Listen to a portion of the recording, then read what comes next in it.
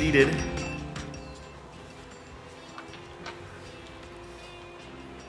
Join me, if you would, in your Bibles, the book of Hebrews.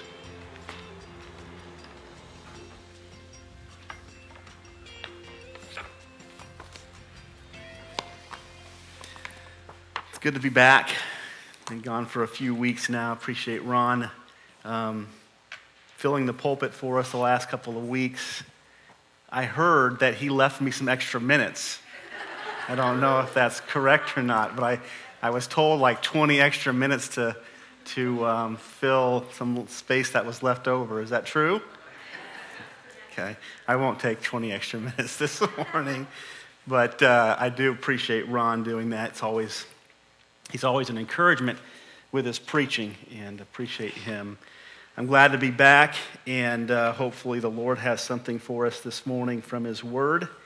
And if you want to join me, we'll read the beginning in verse number 7 of this passage, and we'll read down to the end of the chapter. The Bible says, "Therefore, as the Holy Spirit says, today, if you hear his voice, do not harden your hearts as in the rebellion, on the day of testing in the wilderness, where your fathers put me to the test and saw my works for 40 years. Therefore I was provoked with that generation and said, they always go astray in their heart. They have not known my ways. As I swore in my wrath, they shall not enter my rest. Take care, brothers, lest there be in any of you an evil, unbelieving heart, leading you to fall away from the living God. But exhort one another every day, as long as it is called today, that none of you may be hardened by the deceitfulness of sin. For we have come to share in Christ, if indeed we hold our original confidence firm to the end. As it is said, today, if you hear his voice, do not harden your hearts as in the rebellion. For who were those who heard and yet rebelled? Was it not all those who left Egypt led by Moses? And with whom was he provoked for 40 years? Was it not with those who sinned, whose bodies fell in the wilderness? And to whom did he swear that they would not enter his rest, but to those who were disobedient? So we see that they were unable to enter because of unbelief." Let's pray together. And Father, we do thank you so much for this time that we have together today to worship you and to learn from your word.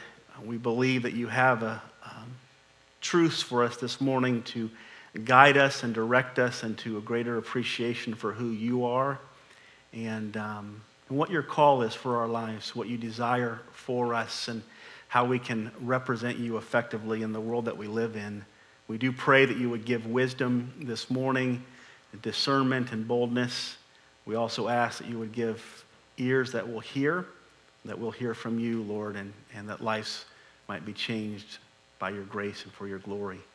We give you the praise for it all. In Christ's name, amen. In this passage of Scripture, we are brought to face with this idea of rest. It continues into chapter number 4, the call to being a people that are restful, a restful type of people, the same type of rest that the Lord sought to establish in the life of his people in the Old Testament is the rest that he's seeking to establish in our world today. This rest is one of the most important aspects of the Christian life because it is a reflection, our rest or our restfulness is a reflection of our caretaker or our caregiver. So the more restful we are as believers and as Christians, or maybe a better way of saying it, the less stressed out and worrisome that we are as Christians, is not necessarily a reflection on how great we are, but it is more a reflection on how great our God is. We read the 23rd Psalm, and it kind of gives us a picture of that, of somebody who is resting in the sufficiency of the Lord, of the shepherd, the good shepherd that is caring for them and protecting them and guiding them. The rest that God calls us to, while it is one of the most important aspects of the Christian life, it is also one of the most difficult aspects of the Christian life. Even from the perspective of the Jews in the Old Testament, where they walked with the Lord was present with them in the temple and in the tabernacle, and he talked with them through Moses and the prophets and spoke with them directly, and yet they also struggled with this concept of living a restful life, living a life that was completely dependent on the sufficiency of God or the sufficiency of Christ. The rest that the Lord calls us to is based upon or built upon a trust in the fact that He is sufficient, that He is sovereign, and that He is good. The word that's used to describe here, it's used 8 times in this passage of Scripture. It's only used 9 times in the Bible, but 8 times are used in chapter 3 and chapter number 4. This idea of rest, it means to put something, to calm something. It's used in relation to storms in the Bible, where the Lord calms the storm. There's a great storm, but the Lord comes out and He calms it. It's not always that the Lord calms the storm in the sense of changes our circumstances, but oftentimes what the Lord does is He calms the storm in our heart. And He calms us in the midst of the storm. He causes us to rest in the midst of these difficulties and trials. This rest of calming or being restful or making something lie down, as in Psalm 23, is only challenged in the Bible in storms, difficulties, and trials. And the only time that our faith or our restfulness is challenged is in difficult times. It's never challenged in the times that are good, because we naturally rest when everything is going well, right? But the difficulty is when things are not going well, are we still restful in those moments? In the same way that is described to us in Matthew chapter number 8, when Jesus Christ is in the midst of the storm, you will remember the story. The disciples become frantic. They believe themselves to be ready to die, and they begin to go and seek out the Savior. They go to look for Jesus for help in the situation. And I don't know that they were looking for Him for supernatural help as much as they were just looking for physical help, as someone to help bear the load of the situation and the circumstance. And where do they find Jesus in the midst of that horrific storm that was destroying their lives? They find Him sleeping in the ship, don't they? And the storm did not bother Jesus. And Jesus wakes, they come and they wake Him up and they say, Lord, do you not care about us? We're going to perish. And the Lord says to them that they had little faith. And He walks out and He says to the storm, peace, be still. And the storm is calmed. This is the rest that the Lord calls us to. This is the rest that is a display of how amazing our God is. But it's only a rest that we experience when we trust in the amazing nature of that God. We do not experience this rest if we do not believe in that we have a great God, that we have a sufficient God, that we have a significant God, that we have a sovereign God. We do not rest if we do not believe that He is all of these things. We live a life of turmoil. We live a life of worry and discouragement and stress because we do not believe in something that is bigger than us and our ability to deal with circumstances and deal with situations. Jesus describes this rest in Hebrews 4. We're there if you just want to look over one page in verse number 10. He describes this rest in this way. For whoever has entered into God's rest has also rested from his works as God did from His. In other words, the rest that the Lord refers to here, He compares it to the rest that the Lord experienced on the 7th day after creating all things. The Lord didn't wake up on the 7th day and begin to grind His hands and say, I wonder if all this is going to work out. He didn't wake up on the 7th day and was worried about everything going the way that He meant it to go. Everything was going to go the way that He meant it to go, and He rested in such a way that He was satisfied with all of these things. It was a beautiful picture of restfulness And it was based upon his own sufficiency, his own sovereignty, his own control of all things. God has called us to this rest. God has called us to live in this rest. The author of our text this morning, in verses 7 down to the end of the chapter, and also in the chapter number 4, presses this issue. He presses this issue of resting by pointing to the Hebrew people in the Old Testament in the Exodus. And we can go back actually to Psalm 95, and you will see this passage of Scripture directly quoted. It comes from Psalm 95. It's quoted in Hebrews. It comes from Psalm 95, and in Psalm 95, it's referring to Exodus chapter number 12 to chapter number 16 or 17. So he's describing the events that took place during the time of the children of Israel leaving Egypt. You guys are all familiar with that story, right? So let's think of some of the facts that go into that story. After being in bondage to the Egyptians for 430 years, they were in captivity to them. They were in hard labor. They were abused by the Egyptians. You guys remember the story. They were made to make bricks without the materials needed to make those bricks. They were abused by the Egyptians. They were able to see the power of God and the supply of God, the sufficiency and the significance of God when he brings 10 plagues to the Egyptians. And the process of all of those 10 plagues taking place and really affecting every single Egyptian that was in that season, but yet affecting zero of the Israelites, zero of the Hebrew people. They saw the power of God to protect them in those 10 plagues while allowing those same plagues to bring destruction to those people who were of this world, those who did not trust in him. They saw the sufficiency of God in that he supplied their needs all along the way after leaving the promised land.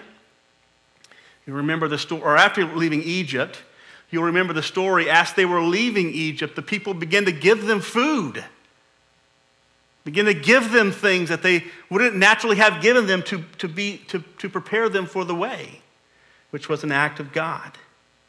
They saw all of these things take place. They saw the power of God. They saw the sufficiency of God. They saw the glory of God in these events, yet they only went on to just really figuratively days after leaving this and going on this journey, they're immediately back to complaining and murmuring and doubting. After seeing God perform all of these wonderful miracles, they saw who he was, they knew who he was, they knew what he was capable of. They come to a situation where there is no good water there, and they begin immediately to complain. They come to the Red Sea, and they begin to immediately complain. They come to another situation where there is no water, and they begin to immediately complain. They don't have enough bread, or they don't have any food to eat, and they begin to complain. They begin to murmur. They begin to doubt. They begin to become concerned. Even after seeing all of these things that God had done yesterday, today, they're living in doubt. They're living in concern. They're living in stress. They're living in worry. This is how we live. This is how we function. We can see God work yesterday and walk into today with as many worries and concerns and frustrations and stresses that the world has. This is what he's calling us out of. He's calling us to be set free from these worries and stresses and to walk and to live a life of rest, to live a life of confidence in who he is and what he has done and what he will continue to do.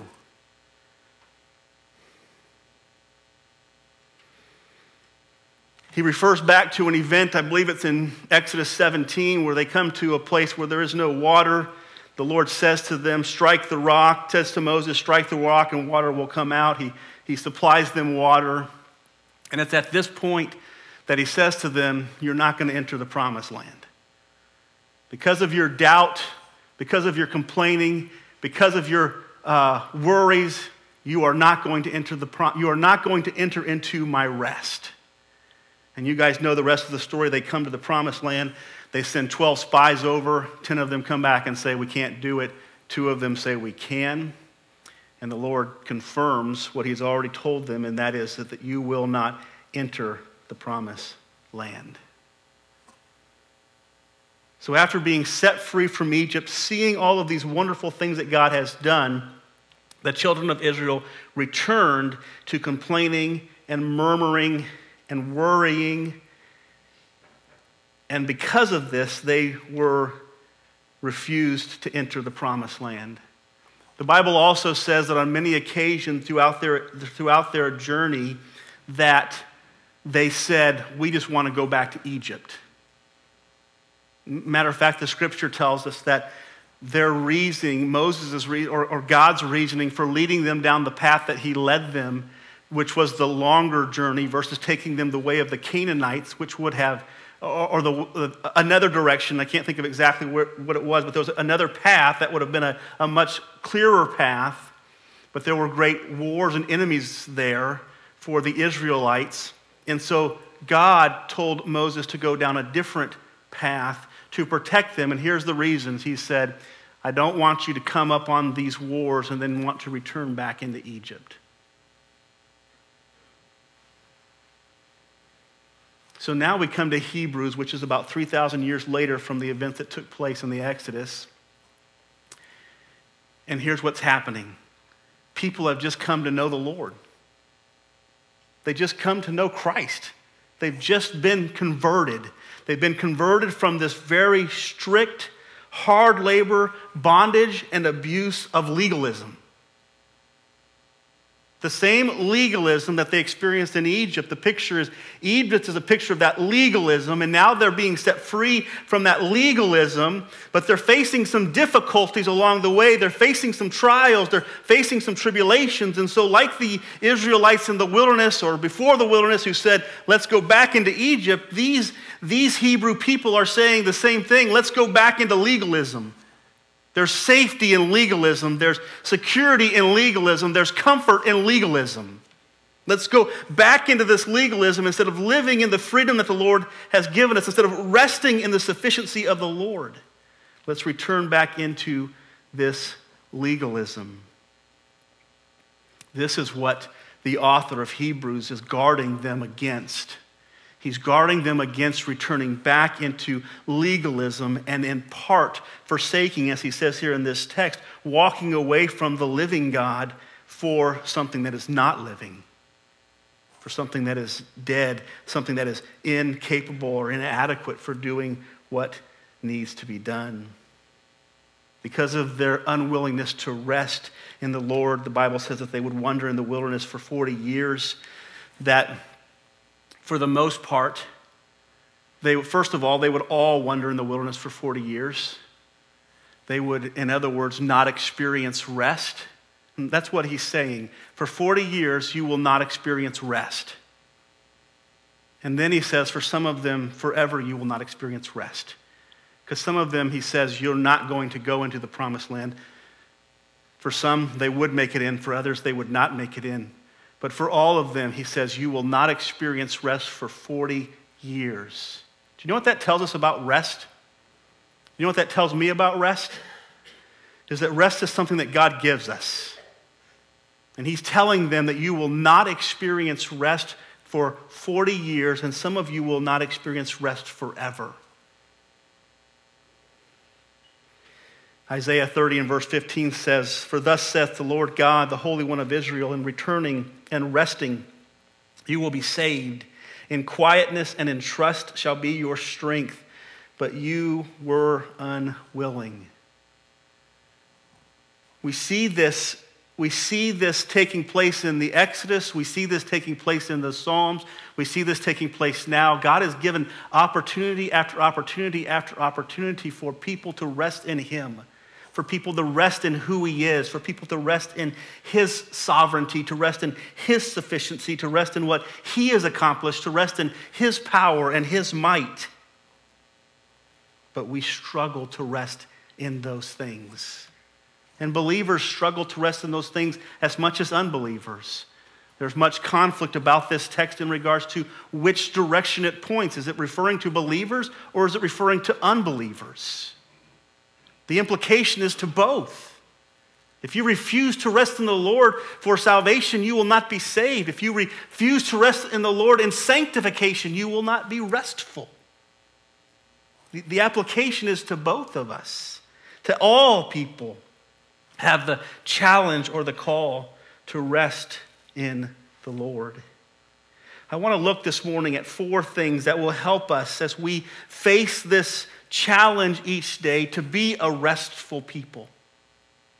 To be a people that don't live stressed out.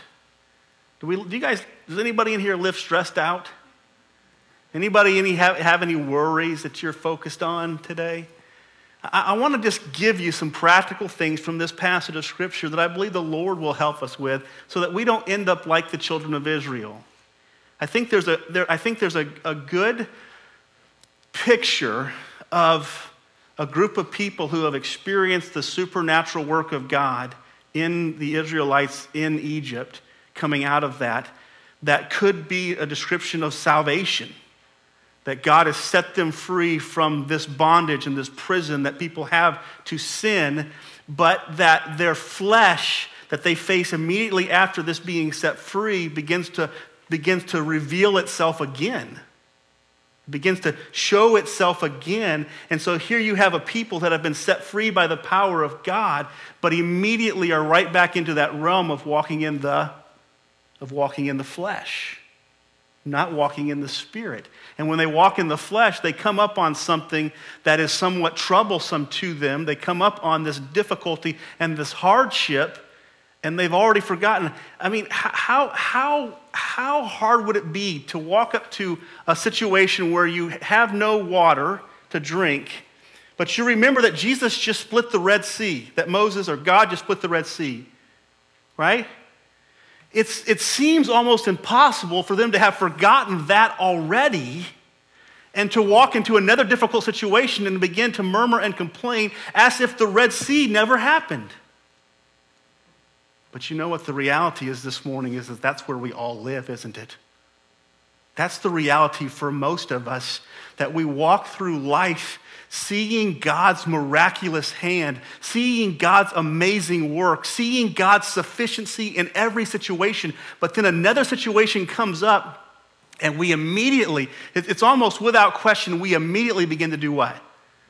We immediately begin to complain.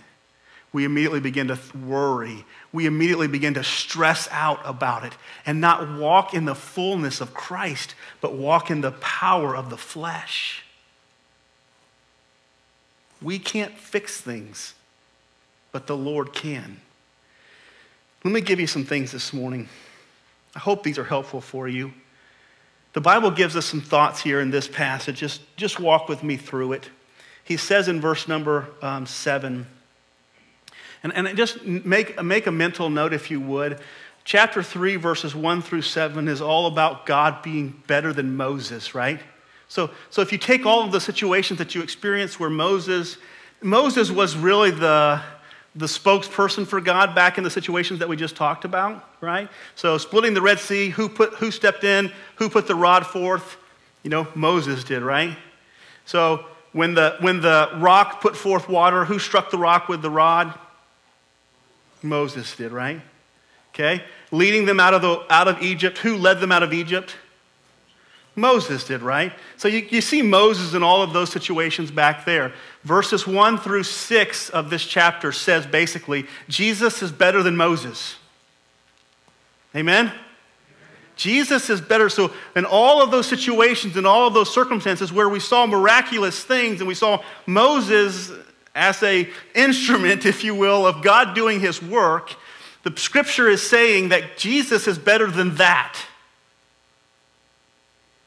Jesus is more powerful than that. Jesus is more sufficient than that. Jesus is more capable than what you saw with the Egyptians, with the Israelites leaving Egypt. Jesus is better than Moses. That's what you see in these verses.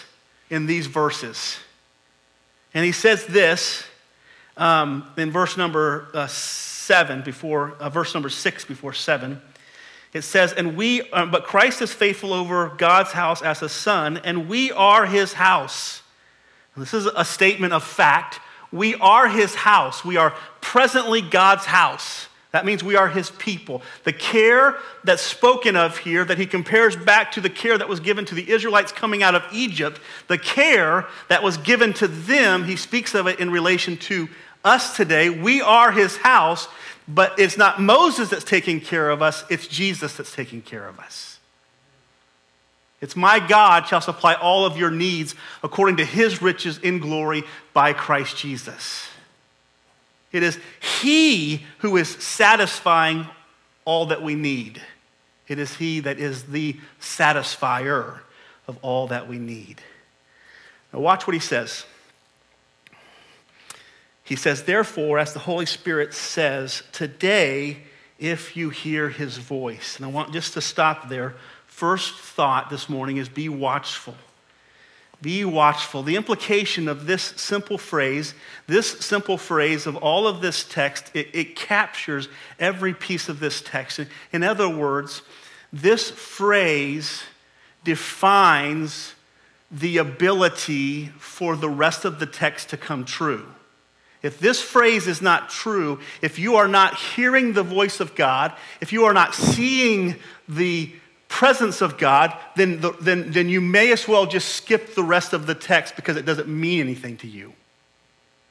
What matters at the beginning is he captures this idea that is the most significant idea, and that is you have to hear the voice of God. You have to be able to see God and hear God before you will ever rest in him. Seeing him and hearing him is what causes us the opportunity to rest in him. Without seeing him and without hearing him, we do not have the opportunity to rest.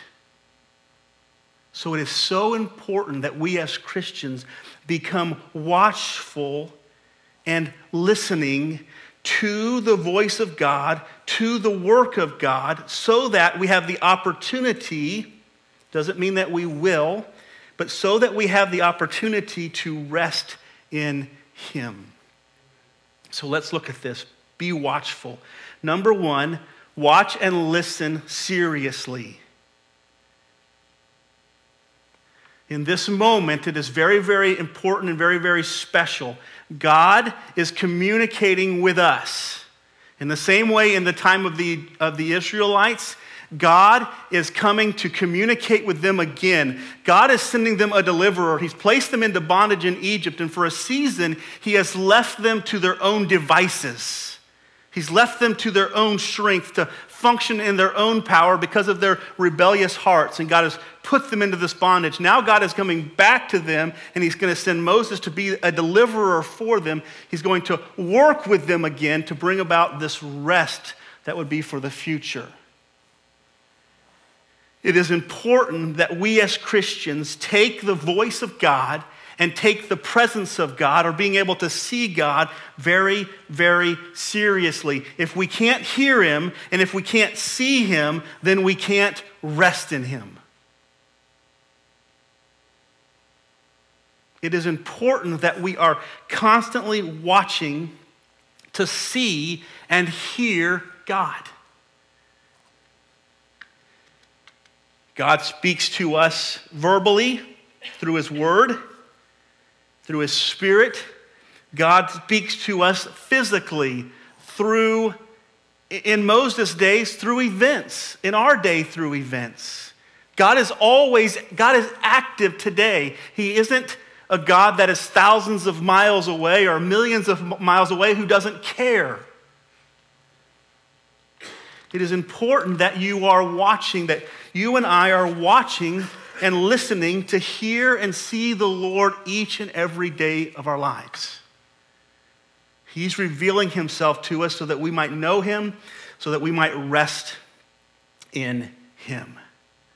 When we hear the voice of God or we see the work of God, it is empowering of us to be able to rest in him. Again, the flow of the text is such that if you don't see God and you don't hear God, you do not have the ability to rest in God. We must be watchful. We must be serious about seeing God and hearing God. If you want to rest, the pursuit is not a pursuit of rest. The pursuit is a pursuit of God. It is a pursuit of seeing God and hearing God in every situation and in every circumstance that you go through in life. It is to see God in what he's doing. It is to hear God in what he's saying. We are to watch and listen seriously. Be devoted to hearing the voice of God. Be devoted to seeing the work and the will of God. It will enable us and empower us to carry out to live in the rest that he has provided for us. Watch and listen seriously. Number 2, watch and listen daily. He says today, if you hear his voice. It doesn't say yesterday if you heard his voice, or tomorrow if you're going to hear his voice. He says today if you hear his voice. The emphasis is on the fact, and he doesn't just use that word today here in this verse, but he uses it 3 or 4 or even 5 times in our text. The idea of it is look for the Lord, listen for the Lord to speak to you, to communicate through you, through what he is doing actively in the world that is around you, to what he is saying to you through his word. Listen and look every single day of your life to see God. In the good times, look to see God. Look to see him functioning. Be a thankful person. See him working in the good times so that when the bad times come, when the difficult times come, you will see him in those as well. We have to be listening and we have to be watching every single day of our lives. Looking at our circumstances and our situations, looking at God's work in those circumstances and situations. In trials and tribulations, when we experience deliverance and protection, provision and care. The reality of it is God is in some of the most simple things that we don't ever see him in. The fact that we made it to church this morning without getting in a car accident was an act of God's kindness to us. You know that? How many of you thought about that when you got here this morning? We don't think, what we're not doing is we're not looking to see God. So here the Israelites are, they've just gone through this amazing 10 plagues. They've been protected from each one of them, and they come to a place where there is no water, and what do? They complain. They didn't see God. They missed what he was doing.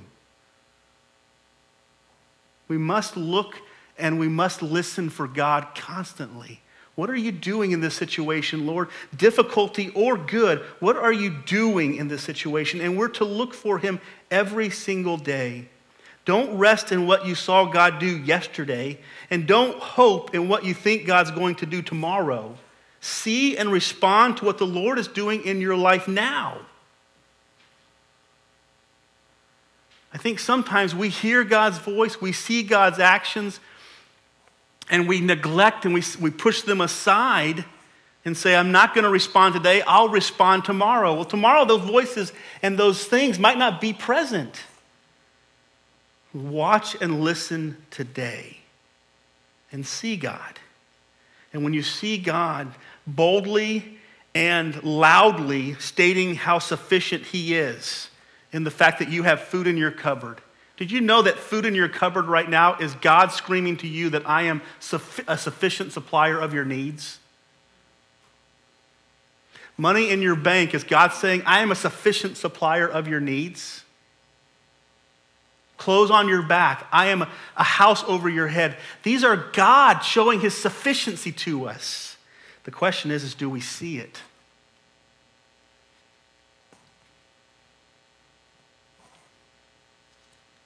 Watch and listen to the Lord daily. Number 3, in regards to be watchful, watch and listen to the Lord spiritually. Know this, that eyes to see God and ears to hear God are gifts from God.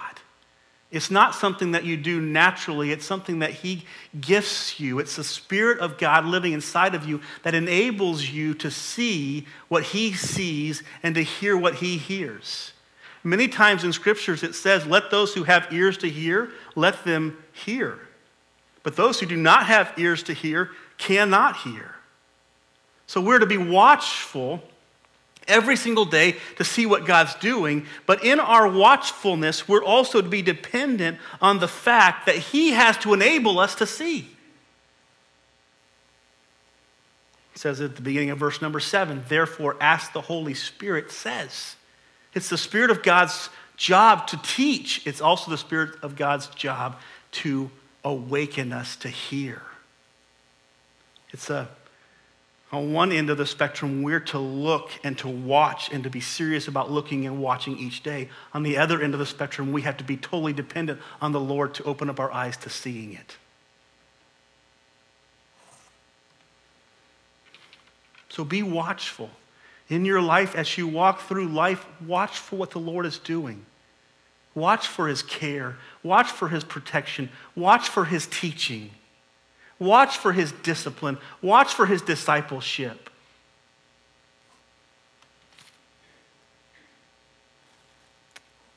Watch. He says today, if you hear his voice.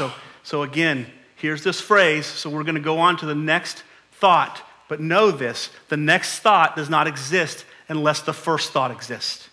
Today, if you hear his voice, here's where things start to happen. Here's where you can start to respond. If you do not hear his voice, if you do not see his work, you cannot respond to him.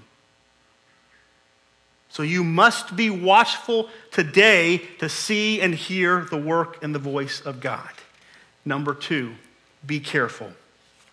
I want to give you 3 things that are going to challenge your restfulness by challenging your ability to see God. Here's what he says. Do not harden your heart as in the rebellion on the day of testing in the wilderness.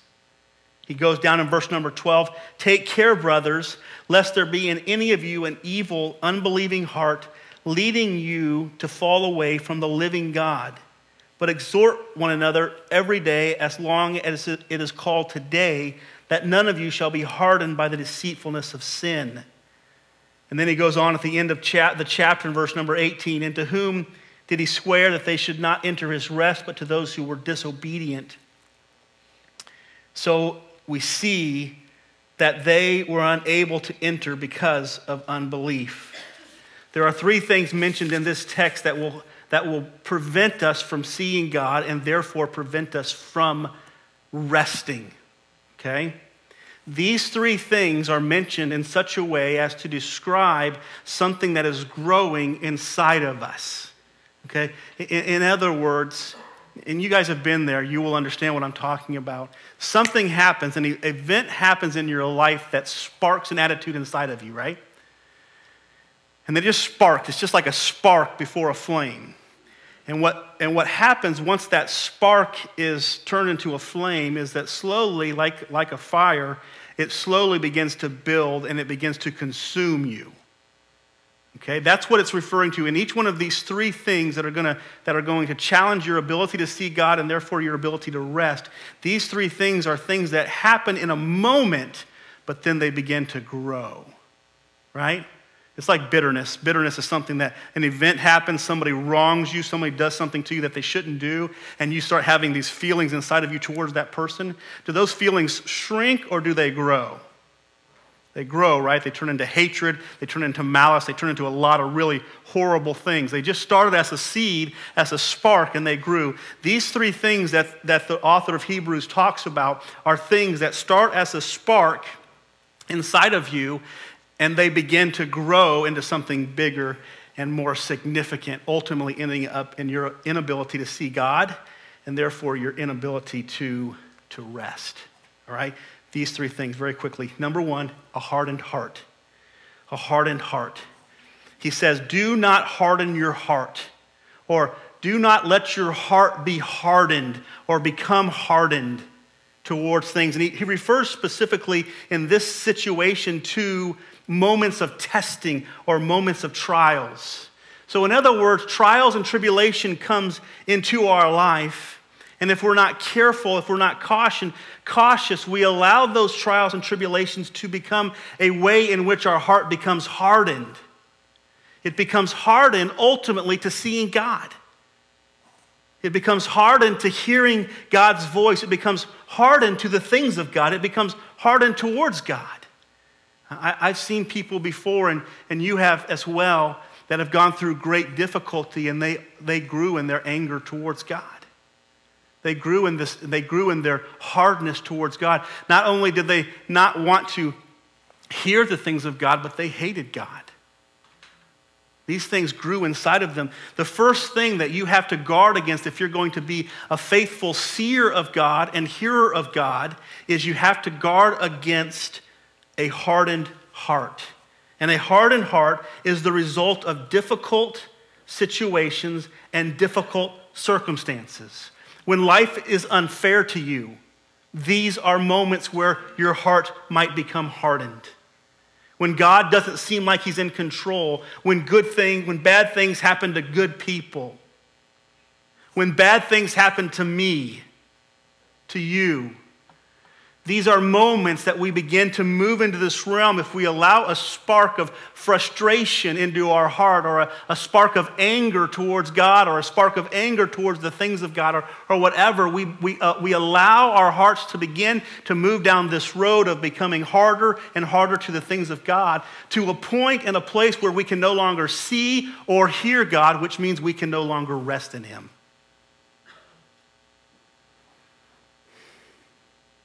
The hardened heart is the enemy of rest.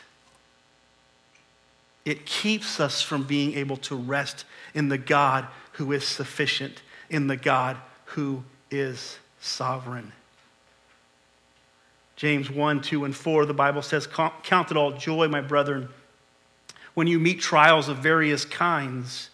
For you know that the testing of your faith produces steadfastness, and steadfastness having its full effect, that you may be perfect and complete, lacking in nothing."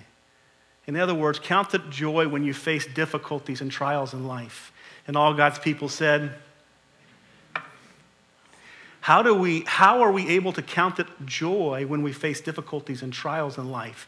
There's only one way: if we're able to see God in those difficulties and in those trials. If we have a hardening heart, it is less likely that when we face difficulties and trials that we will be able to see or hear God in those trials, and therefore it will result in a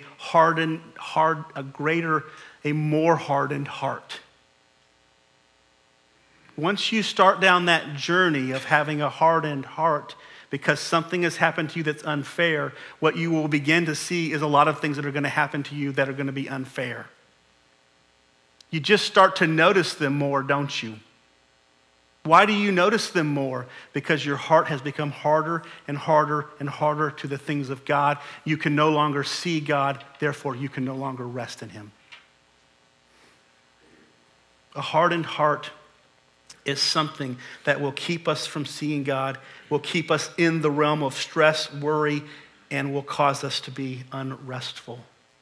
1 Peter 1:7 says, "So that the tested genuineness of your faith, more precious than gold that perishes, though it is tested by fire, may be found to result in praise and honor and glory at the revelation of Jesus Christ." Who of us sees trials as being more precious than gold? Why? Why can't we see trials as being more precious than gold? The issue is we can't see God. So here the children of Israel, they've just seen God basically wipe out Egypt, right?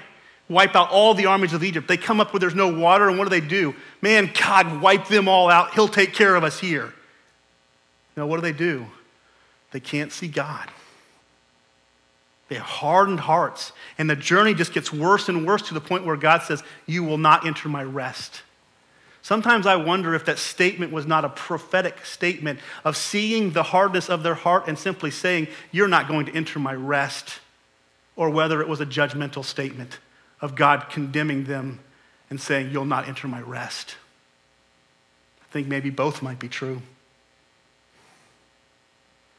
A hardened heart will keep us from seeing God and from resting in him. Number 2, he goes down into verse number 12 and so forth down there. And he talks about a disappointed heart. He says, but exhort one another every day, as long as it is called today, that none of you may be hardened by the deceitfulness of sin. It carries with it the hardened heart again, but this time the hardened heart is not based upon trials and tribulations, but the hardened heart is built around disappointment. So you walk up on this situation again, and you start to feel in your stomach, man, you know something? I'm kind of hungry right now, right? You know what? God isn't very caring if he lets me be hungry. What have you just started to do? You started to have a hardened heart. You started to blame God and to see God's failure in that situation based totally on your selfish desires. Oftentimes, it is our selfish desires and our selfish motivations that God does not supply that cause us to become hardened towards him. Do you think that God was going to deliver the Israelites out of Egypt just to let them die in the wilderness? To let them die before the wilderness? The answer is no. So why do they come up on such a small situation and they begin to question God? Because they put their needs and their wants above their God. He says that you have become hardened by the deceitfulness of your desires, by the deceitfulness of sin. For them, it was they lacked and they thought God should supply. It is a disappointment of the people. We see it all throughout the Egyptians' journeys, the fear of the Egyptians. They wanted to go back to Egypt because they feared the Egyptians. Again, wanting protection but not trusting the Lord for it. Fear of the Red Sea, hunger for food, thirst for water, fear of the Canaanites. What you see in each one of these situations is you see a personal emotion driving their feelings towards God versus truth driving their decisions towards God. It is fear, it is hunger, it is thirst, it is our flesh driving our view of God versus the truth driving our view of God. And disappointment will drive us to doubting God, will drive us to hardness towards God to where we can't see him and therefore we can't rest in him. How many of us the last time we had a need, a serious need, found ourselves restful? Okay, and then you don't have to raise your hand. There's probably some of you that have and some of you that have not. It's difficult, isn't it? I mean, we're talking about food and water here. We're not even talking about some of the things that we worry about here in our day and age, right? The Lord rebukes them, refuses them entry into true rest or long-term rest because they complained about not having food and water.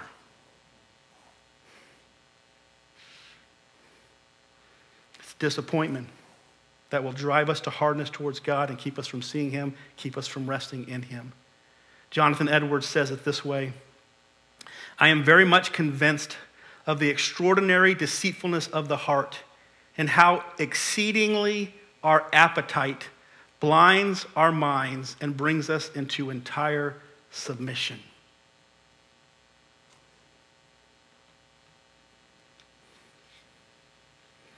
Number 3, an unbelieving heart. He says at the end that all of this happened because of unbelief. And really, if you package it all together, the greatest struggle that everybody faces is unbelief. It's not trusting in what God has done or trusting in what God is capable of doing. The disciples were in a boat with Jesus in Mark 6, and a storm came up, or not in a boat with them, but he was talking to them about bread. And they were concerned because there was no bread, there was no food to eat. And the Lord says to them, do you not understand that what happened yesterday when I fed 5,000 people and 4,000 people with a small lunch, do you not understand that was meant to show you something? And sometimes that's the way it is with us as well. Our unbelief is what keeps us from seeing the power of God and the work of God. Number 3, be diligent. He says 3 things about how to deal with these challenges. 2 are being able to see God. 2 are being able to rest in him. He tells us 3 things. Number 1, be resistant. He says, do not harden your hearts, or do not allow your hearts to be hardened. Be resistant to a hardened heart. David gives us a great example of this in Psalm 42, where he talks to himself and he says, "Heart, why are you disheartened within me? Why are you disquieted within me?" He talks to himself. He challenges himself in regards to his hardened heart. Why are you growing hard within me, soul? He's talking to himself. He says, hope in the Lord. What's he doing? He's resisting this natural process of growing hardened towards the Lord and what he has done and what he has promised to do and what he is currently doing. Be resistant to this hardened heart, or this growing hardness in your heart. Be watchful for it, number 2. He talks about take care in verse number 12. The idea of taking care is the idea of being watchful over this. It's to look for these things. It's not just to be watchful for God to see what he's doing or what he's saying, but also what he's implying here is be watchful for this attitude developing within you. Be watchful for this hardness to be coming out through you or to be growing in you. Be watchful that you not fall prey to a hardened heart. It's interesting about this process that we just talked about a moment ago, that it happens to many people, and the process of it happening is totally not noticed by them. In other words, you come to a point, I don't know if you guys have been like this, but you come to a point where you look at yourself and you're like, oh my goodness, how did I get here? Anybody ever be? How did I get here in regards to my feelings towards this person or my attitude towards this? How did I get here? And you don't even know how you got here because it's such a deception that's taking place in your heart, and it's growing so slowly, but yet so powerfully inside of you that you can't see the process, but you will one day see the results. You guys ever, give you a little illustration? When you're not around somebody for a long time, you see somebody and maybe they're a little bit heavier, and then you see them again a year later and they've lost a whole bunch of weight, right? You notice that, don't you? You're like, oh my goodness, you're a whole different person. They don't notice it as much because they've been along the whole journey. They've walked it every day. They've looked in the mirror and they're like, oh my goodness, I'm not losing any weight, right? But you see it and you're like, oh my goodness, you are transformed. You're completely different. The devil works in the same way, that we don't notice what he is doing until we get way down the road and we look back and we're like, oh my goodness, how did I get here? What he is saying here is be careful that doesn't happen to you. Always be protective over your soul and what's happening in your soul and what's growing inside of you. That anger or that bitterness or that frustration or that doubt or that discouragement, it's going to grow into something that you can't control. Be watchful over it. The third thing that he says in regards to being diligent when these things start challenging us is be dependent. He says this, but exhort one another every day. The idea of this word exhort means to call alongside of. It's the same word that's used in John 14 through 16 to refer to the Holy Spirit. It is to call someone alongside of you. The picture is simple, that when you're going through these difficulties in life, oftentimes the other people can see those things growing inside of you better than you can. And definitely the Holy Spirit can see those things growing inside of you better than you can. But other people can, and they can identify those things. So when he says here that we are to exhort one another, the idea of it is we're to call one another alongside of us so that they can help us as we're going through this faith journey. If they can identify when your heart is getting harder, They can identify when you're prone to needs and wants, and you don't think that God is satisfying those needs and wants. I had a friend once say to me, I have done so much for God, but he has done so little for me. And it's just an opportunity for us to say to that person, that's not true. That's not true. But what's happened is they've grown blind. They've grown hardened. What do they need is they need someone to come along beside them and help them to see that is what this is. This is the one who comes alongside of us to help us. Be dependent, be watchful, and be resistant to these things. People often ask, why can't I rest? They often worry about, or they will pursue rest, and they will not realize that all of these things in the middle have what kept them from rest, and they need to deal with those things to experience the rest that they can have. James 5:16 says, confess your sins to one another and pray for one another that you may be healed. The prayer of a righteous person has great power in its working. Number 4, and the last thought this morning is be warned. Be warned. And I'm just going to give you a few thoughts. Remember, there is no guarantee that God will continue to reveal himself to you. There is no requirement on God to continue to reveal himself to us. Don't wait for God to reveal himself to you again tomorrow. There is no requirement on him to do so. And there's no guarantee that he will do so, that he will show himself again to you tomorrow. As a matter of fact, him showing himself to you today is a grace. It is a kindness. It is something that you do not deserve. Do not act on God's grace in such a way as to say, I'll wait for it to show up tomorrow. It may not be there tomorrow. There is no guarantee that God will continue revealing himself to you tomorrow. Number 2, there is no guarantee that you will be able to see or hear him tomorrow. There's no guarantee that your heart is not at the point of hardness to where that you hear him today and it is the last opportunity that you're going to be able to hear him and respond. There's no guarantee of those things.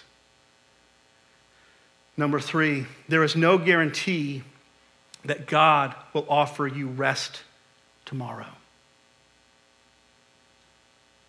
When God said 40 years in the wilderness, he said to them, you will not have rest for 40 years.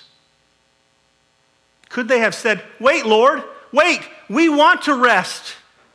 Well, the Lord said to them, you will not have rest for 40 years, and some of you will never have rest. We must find what the Lord is doing and respond to what the Lord is doing now. Today is the day to respond to the Lord's work in your life. God is a God that gives second chances, but God is not the God that can be required to give second chances. If you resist the chance that God gives you today, there's no guarantee that he will give you a chance tomorrow. I wrote this statement down. If you resist God's rest may ultimately resist you.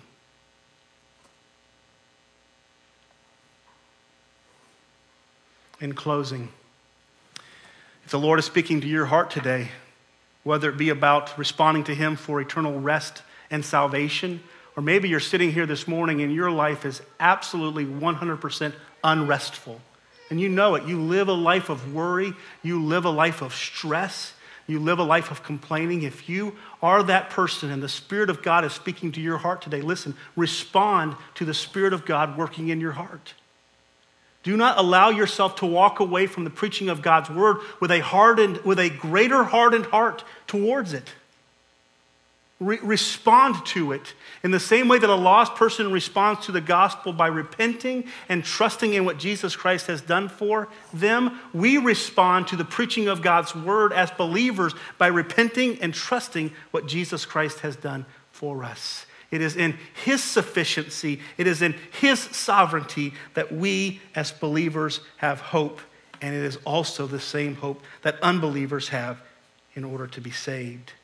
1 Corinthians 6:2, the Bible says, do you not know that the saints, well, that is not the verse that I wanted. I'm going to turn there. 1 Corinthians 6:2, we'll close with this verse. You probably have it memorized. The Bible says this. Yeah, that's not the verse I wanted either. I actually printed out the right verse. Let's see here. 2 Corinthians.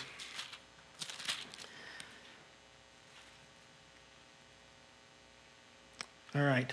For he says, in a favorable time I listened to you, and in the day of salvation I have helped you. Behold, now is the favorable time. Behold, now is the day of salvation. Today, if you hear his voice, do not harden your heart.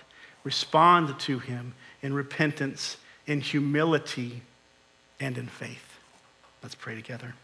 Father, we thank you for this time that we had this morning to read and study your word. We pray that we would not be a people that have hardened their heart towards you, that we would be a softened people, we would be a humble people, a responsive people, that we would be a restful people, because we believe that you are sovereign, we believe that you are sufficient, we believe, Lord God, that you are significant.